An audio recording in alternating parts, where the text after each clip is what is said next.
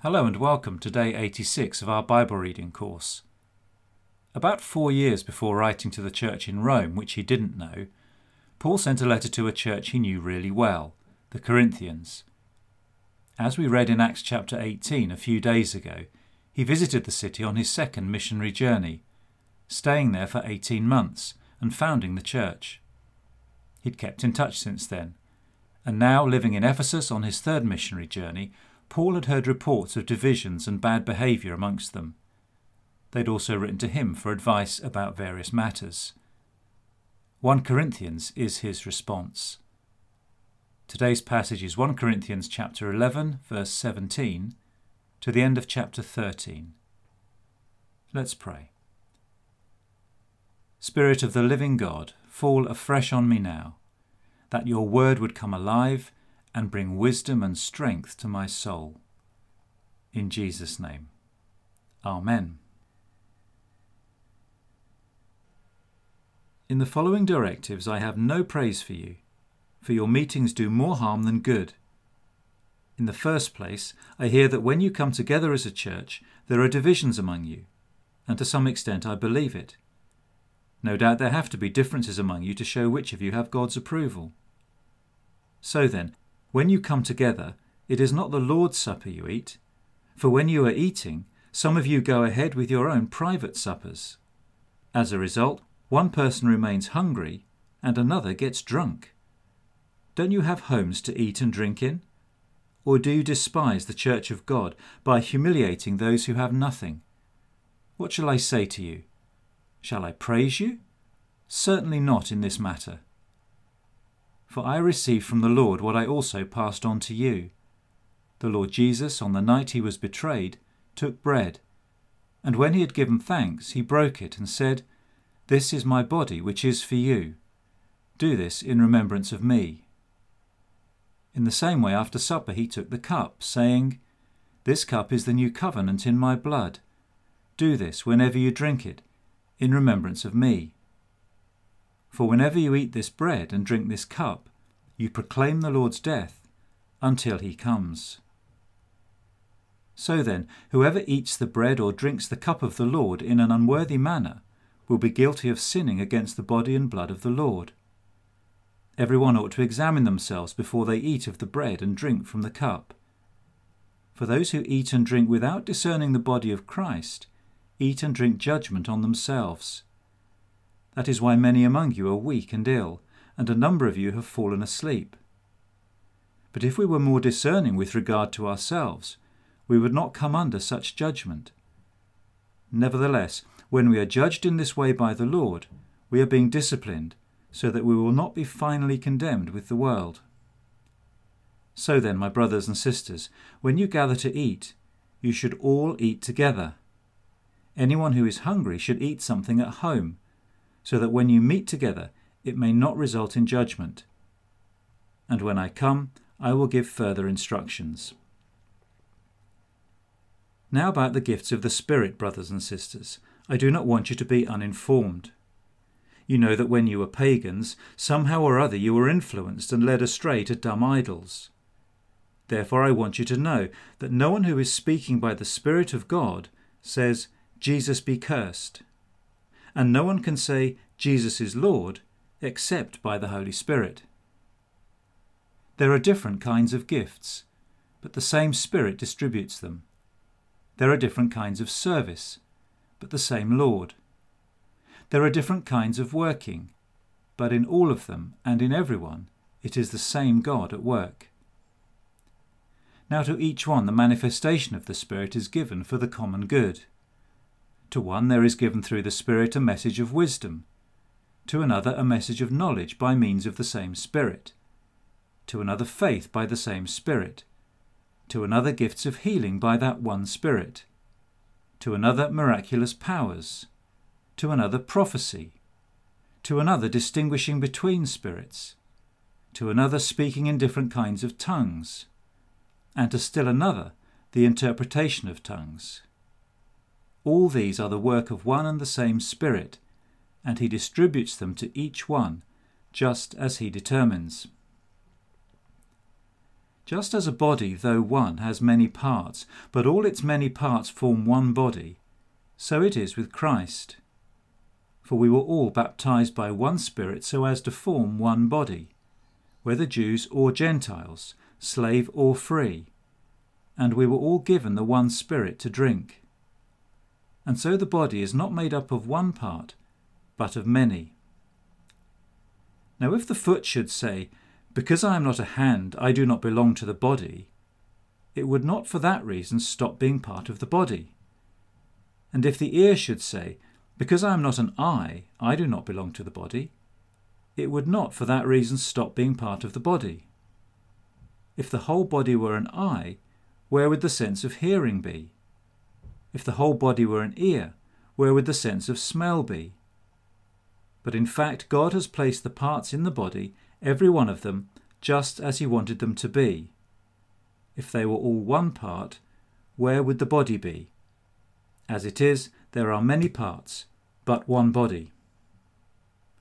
The eye cannot say to the hand, "I don't need you," and the head cannot say to the feet, "I don't need you." On the contrary, those parts of the body that seem to be weaker are indispensable, and the parts that we think are less honourable we treat with special honour, and the parts that are unpresentable are treated with special modesty, while our presentable parts need no special treatment.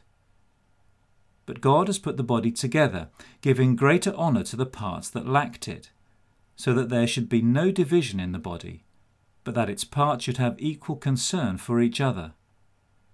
If one part suffers, every part suffers with it. If one part is honoured, every part rejoices with it. Now you are the body of Christ, and each one of you is a part of it. And God has placed in the church, first of all apostles, second prophets, third teachers, then miracles, then gifts of healing, of helping, of guidance, and of different kinds of tongues. Are all apostles? Are all prophets? Are all teachers? Do all work miracles? Do all have gifts of healing? Do all speak in tongues? Do all interpret? Now eagerly desire the greater gifts. And yet I will show you the most excellent way. If I speak in the tongues of men or of angels, but do not have love, I am only a resounding gong or a clanging cymbal. If I have the gift of prophecy and can fathom all mysteries and all knowledge, and if I have a faith that can move mountains, but do not have love, I am nothing. If I give all I possess to the poor and give over my body to hardship that I may boast, but do not have love, I gain nothing. Love is patient. Love is kind. It does not envy. It does not boast. It is not proud. It does not dishonour others. It is not self-seeking. It is not easily angered. It keeps no record of wrongs. Love does not delight in evil, but rejoices with the truth. It always protects, always trusts, always hopes, always perseveres. Love never fails, but where there are prophecies, they will cease. Where there are tongues, they will be stilled. Where there is knowledge, it will pass away. For we know in part and we prophesy in part, but when completeness comes, what is in part disappears. When I was a child, I talked like a child, I thought like a child, I reasoned like a child. But when I became a man, I put the ways of childhood behind me. For now we see only a reflection as in a mirror. Then we shall see face to face. Now I know in part. Then I shall know fully, even as I am fully known. And now these three remain: faith, hope, and love. But the greatest of these is love.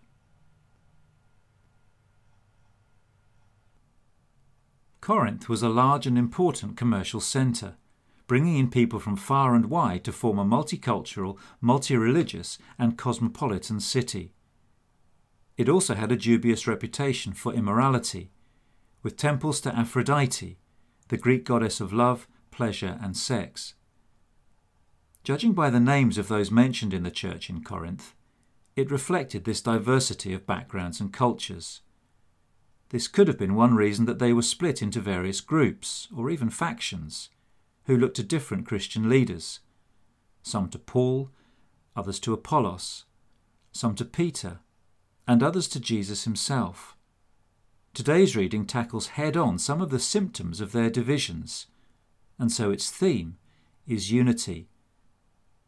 Firstly, with regards to communion. The church owned no buildings in those days, so they probably met as smaller groups in each other's homes, out of which the factions may have grown. And then all together, perhaps on Sundays, in the house of someone who had enough space to accommodate them all. There it seems that an agape-type meal was served in the dining room for the more socially well-to-do members of the church, while everyone else gathered in another room or rooms and may not have eaten at all. Communion was part of the meal, probably taken out to everyone. To Paul this was a travesty and disgrace. So then, when you come together, it is not the Lord's Supper you eat. You despise the church of God by humiliating those who have nothing. Instead, he tells them to eat together as equal members of the body of Christ, a visible sign of the new community Jesus has birthed through his death and resurrection. The same problem occurs in their use of spiritual gifts. The Corinthians placed great emphasis on charismatic worship, and while this could be very edifying and powerful, it had also led them to compare each other's gifts and come up with some kind of pecking order of importance. This again was a complete misunderstanding of the variety God had given them, which was for the blessing and encouragement of the whole body. Indeed, those deemed weaker or less honourable in the church should have a special place and value. They are one body, the body of Christ, of which each individual is an indispensable member.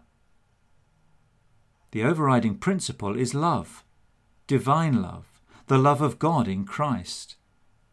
In the fullness of time, when all their spiritual gifts are but a distant memory, and they see the Lord face to face, it is love that will endure for all eternity. Paul's comments about receiving communion in an unworthy manner are often taken to mean unconfessed personal sin. While this is no doubt part of our preparation, the context of his words is actually about our awareness, love, and concern for all those who are gathered with us to take the bread and wine. How does this affect the way I understand the Lord's Supper?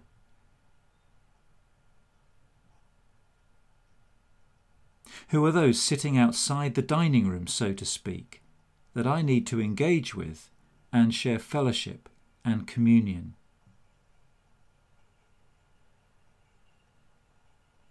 Paul's description of the church as the body of Christ implies that everyone has a part to play. Is this the way I think about my local church? Or do I see it more as an organisation, a provider of services and activities that I can dip into and out of as I please?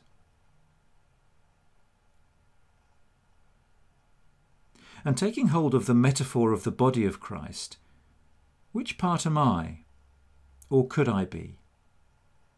A hand that serves others? An eye that sees how the body is functioning and seeks vision for the way ahead? An ear that listens to God and his people? A mouth that speaks, encourages and teaches? A heart that beats with love for the Lord, his church and the world? A brain that thinks, learns and tries to understand? A foot that moves around to connect God's people, or goes out in mission to the world? etc., etc. What do I bring to the body? And what do I need from others?